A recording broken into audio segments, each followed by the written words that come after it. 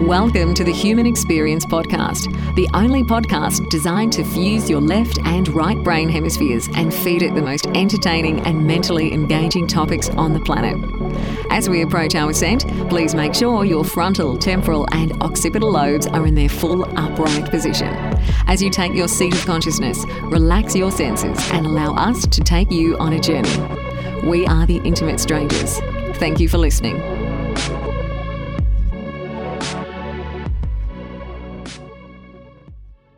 He not only had that ability with humans, but with other animals and even with birds. And the eagle was squawking and screaming, and they brought the eagle to Rolling Thunder. Rolling Thunder picked up the eagle, petted it, and then Rolling Thunder said to Carrie, "Now you can take the picture." Immediately after the picture was taken, that eagle flew off back to the nest. Injuries, no more, healthy eagle. And that picture is one of the pictures in our book, The Shamanic Powers of Rolling Thunder. What's up, guys? Xavier Katana here with The Human Experience, and wow, what an interesting episode here with Dr. Stanley Krippner, where we get into his work with Native Americans and specifically his book called The Shamanic Powers of Rolling Thunder. We get into some really interesting stuff on consciousness. Dr. Krippner has been in the consciousness field for 40, 50 or so years and is very much regarded as a pioneer when it comes to consciousness studies. We talk about Dr. Krippner's work with Alan Watts, Dr. Krippner's work with Jerry Garcia of the Grateful Dead. So this is one of those once-in-a-lifetime interviews that only happen once in a while. So hopefully you guys really enjoy this. Thank you guys so much for listening.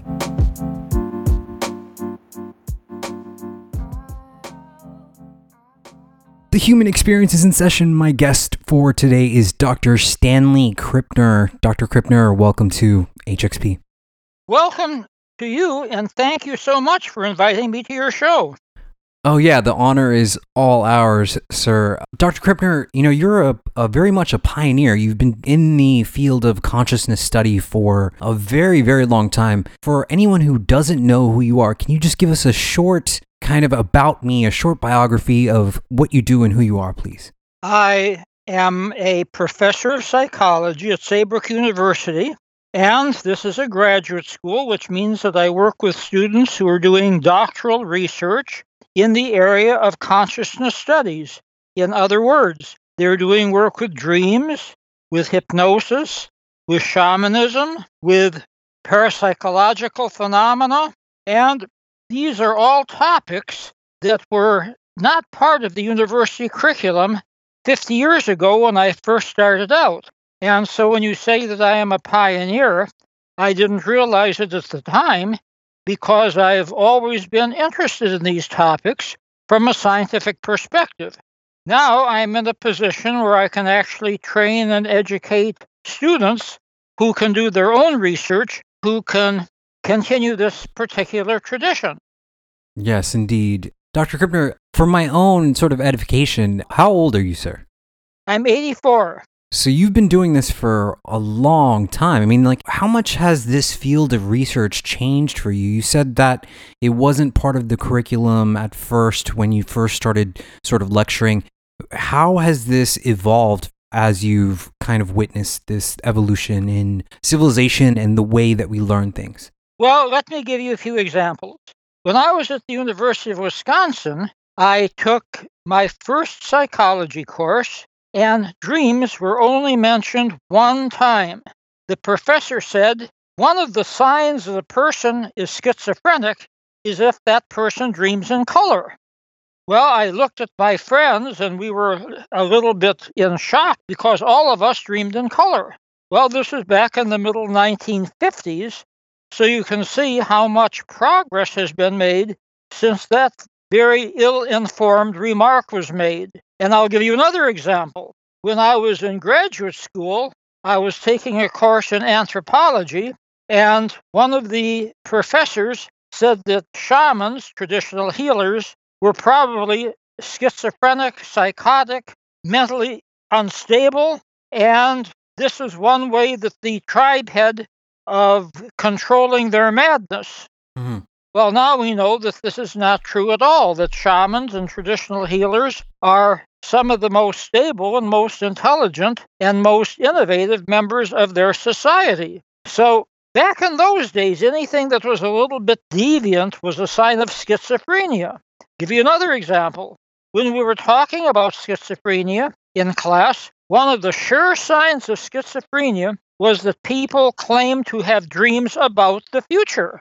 Well, now we know that dreams about the future, whether they come true or not, dreams about the future are perfectly normal. Many people dream about what they think might be future events, and there are really no signs that this is schizophrenic at all. It's just part of the human condition.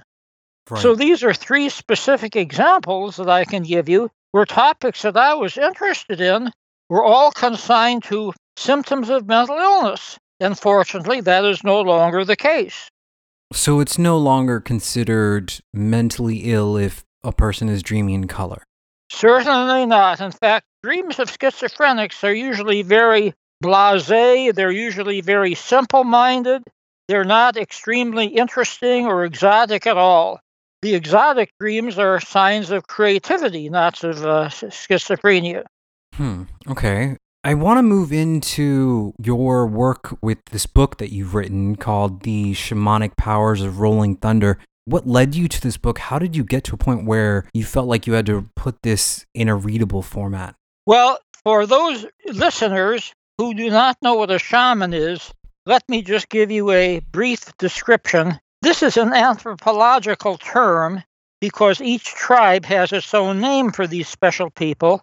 But shamans are men and women who get information from unusual sources that people in their culture or their tribe don't have access to. They can get information from dreams. They can get information from taking drugs and going into altered states of consciousness. They can get information from intuition, from hunches, and they use this information to help and to heal members of their community. So, Rolling Thunder is somebody who I met more or less accidentally several decades ago, and we became close friends and we saw each other and even did some work together up to the time of his death. And now in this book, The Shamanic Powers of Rolling Thunder, I've worked with Rolling Thunder's grandson, Sidney Morningstar, and we've pulled together a couple of dozen accounts of people whose lives were affected and in some cases radically changed by their contact with Rolling Thunder. As his name implies, he was Native American, Shoshone, Cherokee. He drew upon his Native American tradition to do all of the helpful acts of kindness, acts of compassion, and also militancy, standing up for Indian rights over the course of his life. He had a uncanny ability to look at a person and get some hunch as to what that person's ailment might be and the best way to heal it. He not only had that ability with humans, but with other animals and even with birds. One of the people who contributed to the book, Kerry Garnier, was given 6 months to live by his doctor, and so he went off to find Rolling Thunder, and Rolling Thunder let him stay at his camp. Kerry was a photographer, and Rolling Thunder said, "I don't like my photograph taken, so don't take any photographs until I give you permission." So Kerry agreed, and he took the sweat lodge, the baths, the herbs, the prayers. He did all of the things Rolling Thunder told him to do. At the end of 6 months, he was still alive, and he's still alive today, even though the doctor said he had a fatal disease. During his last week at Rolling Thunder's camp, Kerry's friend had come to pick him up, and a little eagle had fallen out of the nest, and it was in bad shape. Maybe the wing was broken, and the eagle was squawking and screaming, and they brought the eagle to Rolling Thunder. Rolling Thunder picked up the eagle and petted it, and the eagle calmed down. And then Rolling Thunder said to Kerry, "Now you can take the picture." And Kerry took the picture. Immediately after the picture was taken, that eagle flew off back to the nest. Injuries, no more, healthy eagle. And that picture is one of the pictures in our book, The Shamanic Powers of Rolling Thunder, as well as the story. So, Dr. Krippner, if I could just back you up for a second, there was an experiment that Timothy Leary ran, a psilocybin experiment. Do you recall the aim of the experiment and its effects on you? And what is your current take on the usefulness or not of researchers using psilocybin or similar substances in the pursuit of testing parapsychological phenomena? Well, this was back in the 1960s when I volunteered for a experiment with psilocybin. And again, for listeners who don't know what psilocybin is, it's a mind-altering drug similar to LSD. So this was another area in which you might say I was a pioneer because I could see the usefulness of these drugs for psychotherapy, for creativity, for exploring the brain and its function in altered states of consciousness. And then there were several decades in which this work was illegal. Unfortunately, we lost a lot of time, even lost a lot of lives that could have been saved.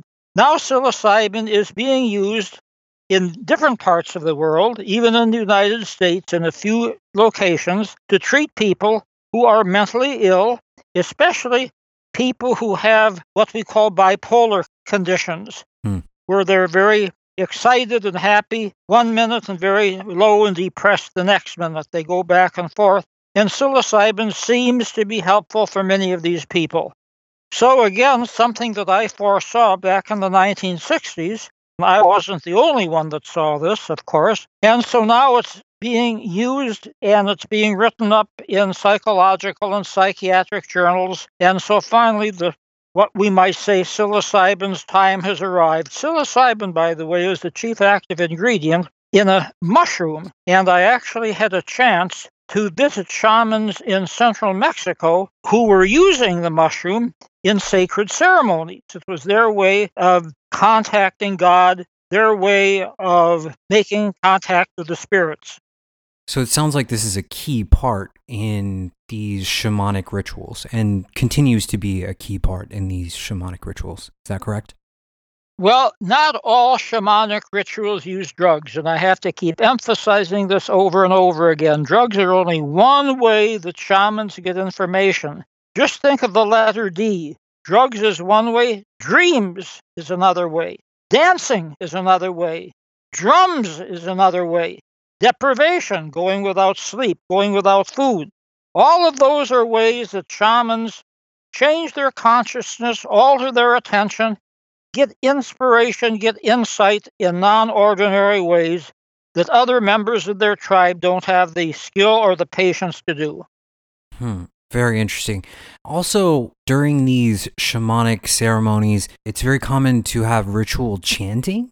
Is that correct? Oh, good heavens. Chanting is very important. That's something that I've experienced myself because almost all shamans use a great deal of singing and chanting and dancing, drumming, and music. That's an integral way of getting in touch with, shall we say, parts of the brain that are pretty far removed from our verbal, rational, logical discourse. Puts us in touch with unconscious information and some of the deep sources of our wisdom. I've been with Rolling Thunder when we've gone into a sweat lodge, which is a little hut usually made out of animal skin and wood. And in the sweat lodge, there are prayers and there are chants, and you sweat all the impurities out of your body. Sometimes you have visions, sometimes you hear voices. I've done many, many sweat lodges with Rolling Thunder and with other people, and I've seen him use sweat lodges as a way of helping to heal people and to symbolically, physically, or both, excrete the poisons from their body that have been holding them back. Very interesting. Chanting is very, very important in the shamanic tradition. It's also important in other traditions. The Christian Gregorian chants, for example, which go back centuries. The Tibetan chants, the Buddhist chants. This rhythmic repetition of key words and sacred phrases over and over again has been a part of spiritual traditions for millennia. Okay. So, Dr. Krippner, what's happening during these chants, during this chanting process? As a scientist, is the brain going into a sort of trance state when it's hearing this rhythmic kind of repetition of sound?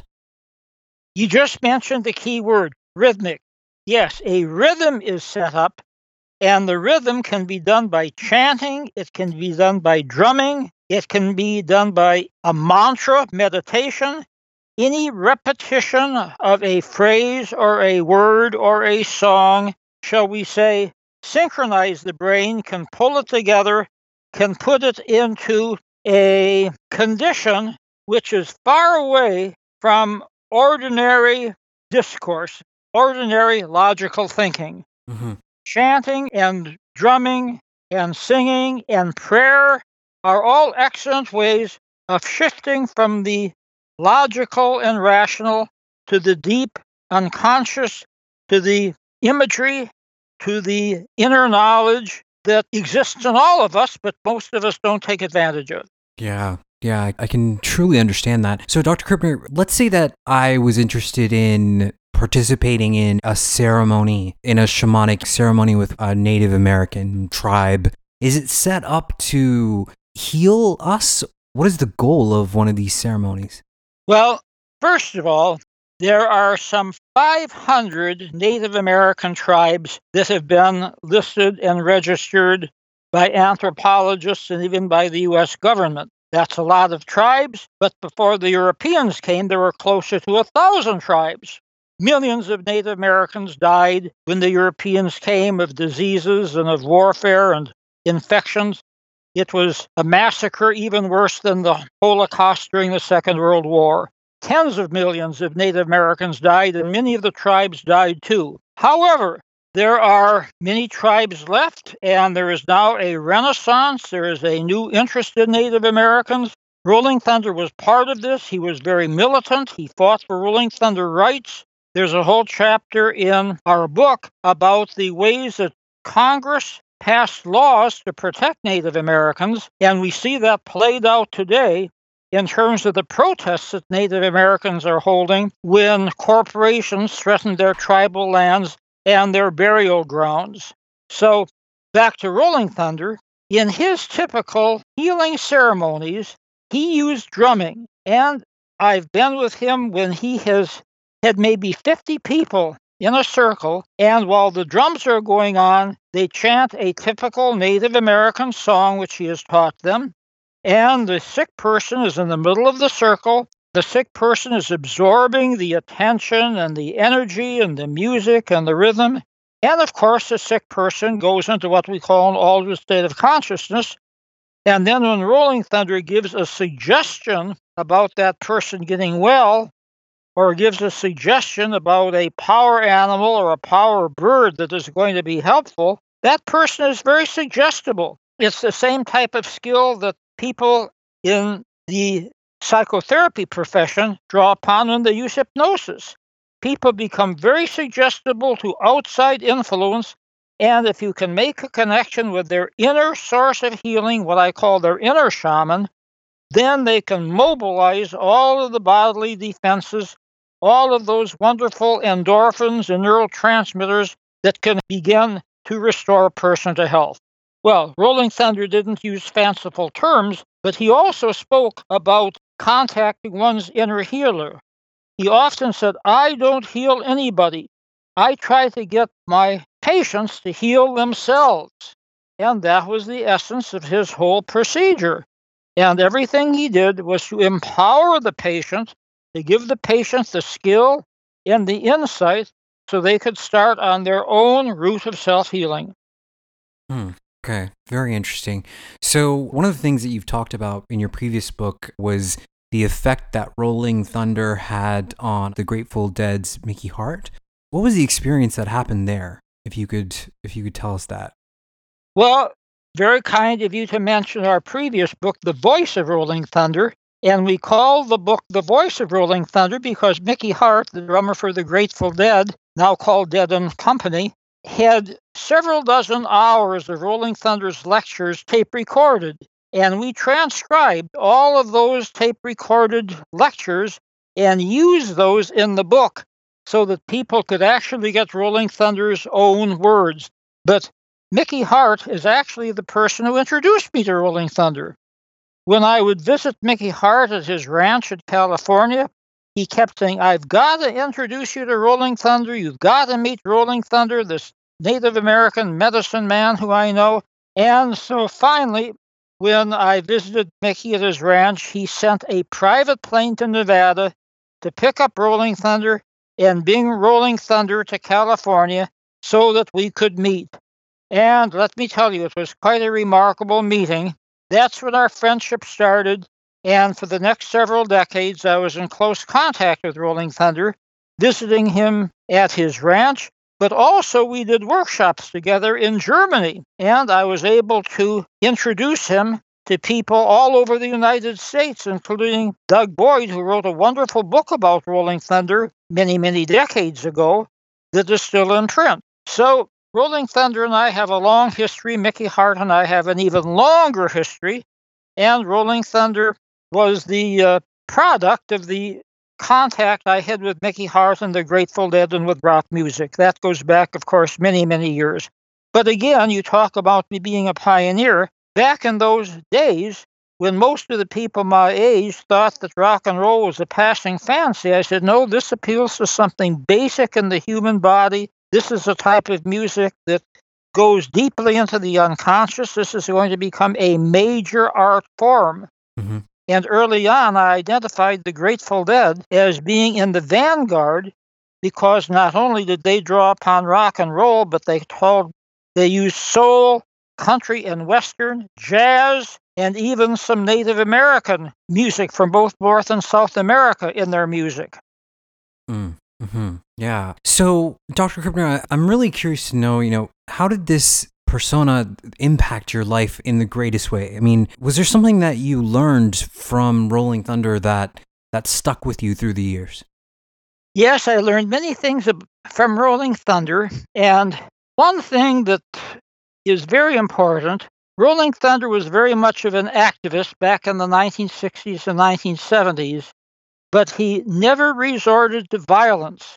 All of his methods are very nonviolent in the tradition of Martin Luther King and Mahatma Gandhi. And in our book, The Shamanic Powers of Rolling Thunder, I give an example of that.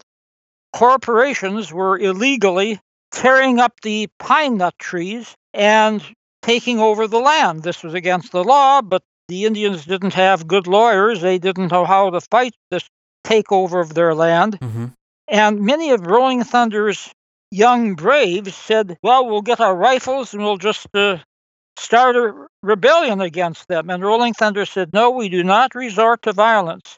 First of all, let's go and get a camera and do a video showing the way that the land is being torn up, because it had bulldozers tearing up these pine nut trees. And pine nuts are a cheap source of protein for the Native Americans. They're very, very important. So they got a photograph, and then at night they went and they put sand in the gas tanks of the bulldozers, so the bulldozers were out of commission for several days. And in the meantime, somebody flew to Washington, D.C. and showed the video to politicians. Sad to say, most of the politicians were not interested. However, Senator Ted Kennedy took a great interest in this, and he went to President Nixon. Kennedy, of course, is a Democrat. Nixon was a Republican, but they both agreed that this had to stop, and Nixon issued a presidential order that stopped the exploitation of American lands. Nixon was obviously guilty of many, many serious breaches of the law, but when it came to Native Americans, he did the right thing. He had a Native American athletic coach, and that contact remained with him, and he probably did more for Native Americans than any other recent American president. So anyway, that's the example of what has stayed with me in terms of using one's intelligence to become active rather than to resort to anything that might be violent. Now, a completely different aspect in terms of what I learned from Rolling Thunder is to find the source of healing within yourself and the natural environment, and not become too dependent upon pharmaceutical drugs. You can do a great deal with diet, you can do a great deal with exercise, with prayer, with meditation, with thinking positive thoughts. You can use more natural ways of recovering from an illness and keeping healthy by becoming shall we say, linked with nature because we're all a very important part of nature. Mm-hmm. The Western tradition has been for people to control nature. Rolling Thunder felt that we were a part of nature, and that's another learning that I've had from him over the years. So, Dr. Krippner, I mean, because it seems like Western civilization is so behind on so many things, how can we learn from these other cultures that seem to be so far ahead in a regard to consciousness? What can we learn from these other cultures that the West hasn't picked up yet? Well, of course, as I mentioned earlier, I teach at Saybrook University, and at Saybrook University we emphasize humanistic and transpersonal psychology. And these are approaches to psychology that emphasize the link between people and the natural environment. Not that there's anything wrong with other psychological approaches, but they don't pay as much attention to the connection with nature and also with cross-cultural traditions as humanistic and transpersonal psychology do. There's a lot that we can learn from other cultures. There's a lot that we can learn from being in nature. And Alan Watts, another one of my great friends and teachers, made the point that the earth gives birth to people just like an apple tree gives birth to apples. Well, the earth peoples were part of the earth. Rolling Thunder realized this, and as a matter of fact, one of my students arranged for Rolling Thunder, Alan Watts, and myself to do a week of joint lectures and seminars at the University of New Mexico. So there are a lot of wise people today who are teaching us to learn from other traditions. Not that there's anything wrong with our tradition. There's a lot that's right with it. And not that other traditions are always perfect. They are not. They make many, many mistakes. One has to think critically. One has to evaluate. One has to use common sense. But by broadening the scope of our knowledge in learning from what Rolling Thunder and other Native American leaders have been teaching us, we can all live better lives and healthier lives, and we can find ways to bond more closely with other humans and also to take better care of ourselves and also to form spiritual bonds with nature and the world beyond.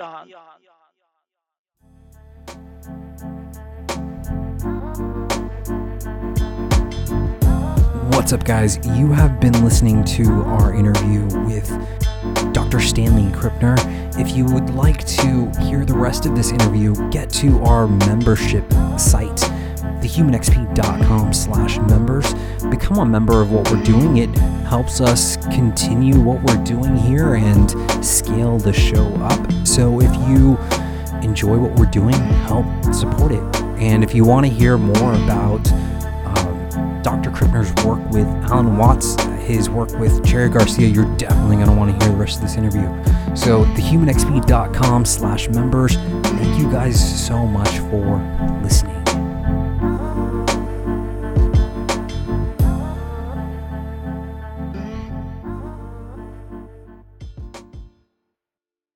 Why do I listen to the Human Experience podcast?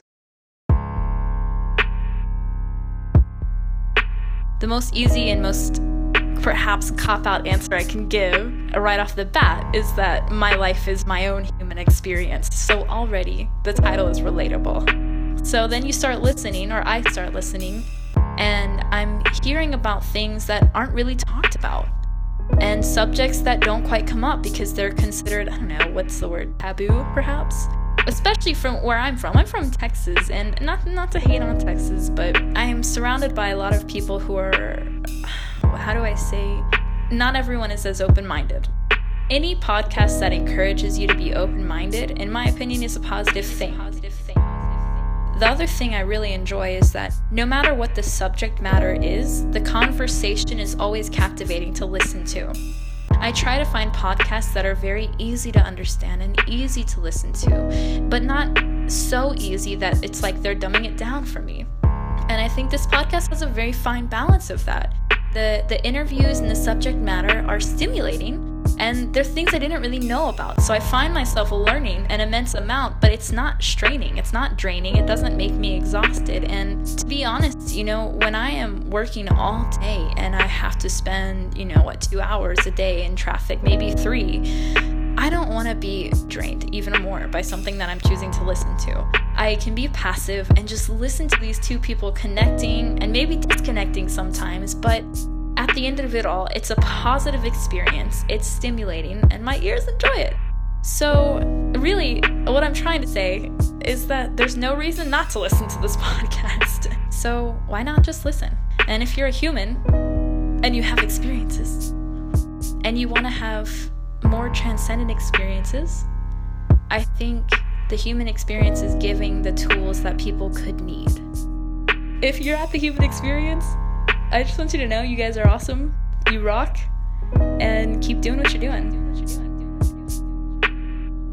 This is just a testament to our commitment to bring you guys the life-changing stuff that will affect your life in a positive way. And, my deepest, most grateful, heart-melting thanks to Hannelore, who submitted this for us. And wow, what a huge testament to everything we're doing here. So hopefully you guys enjoyed this little blurb of her telling us why she listens to HXP, and it motivates you to become a member of what we're doing.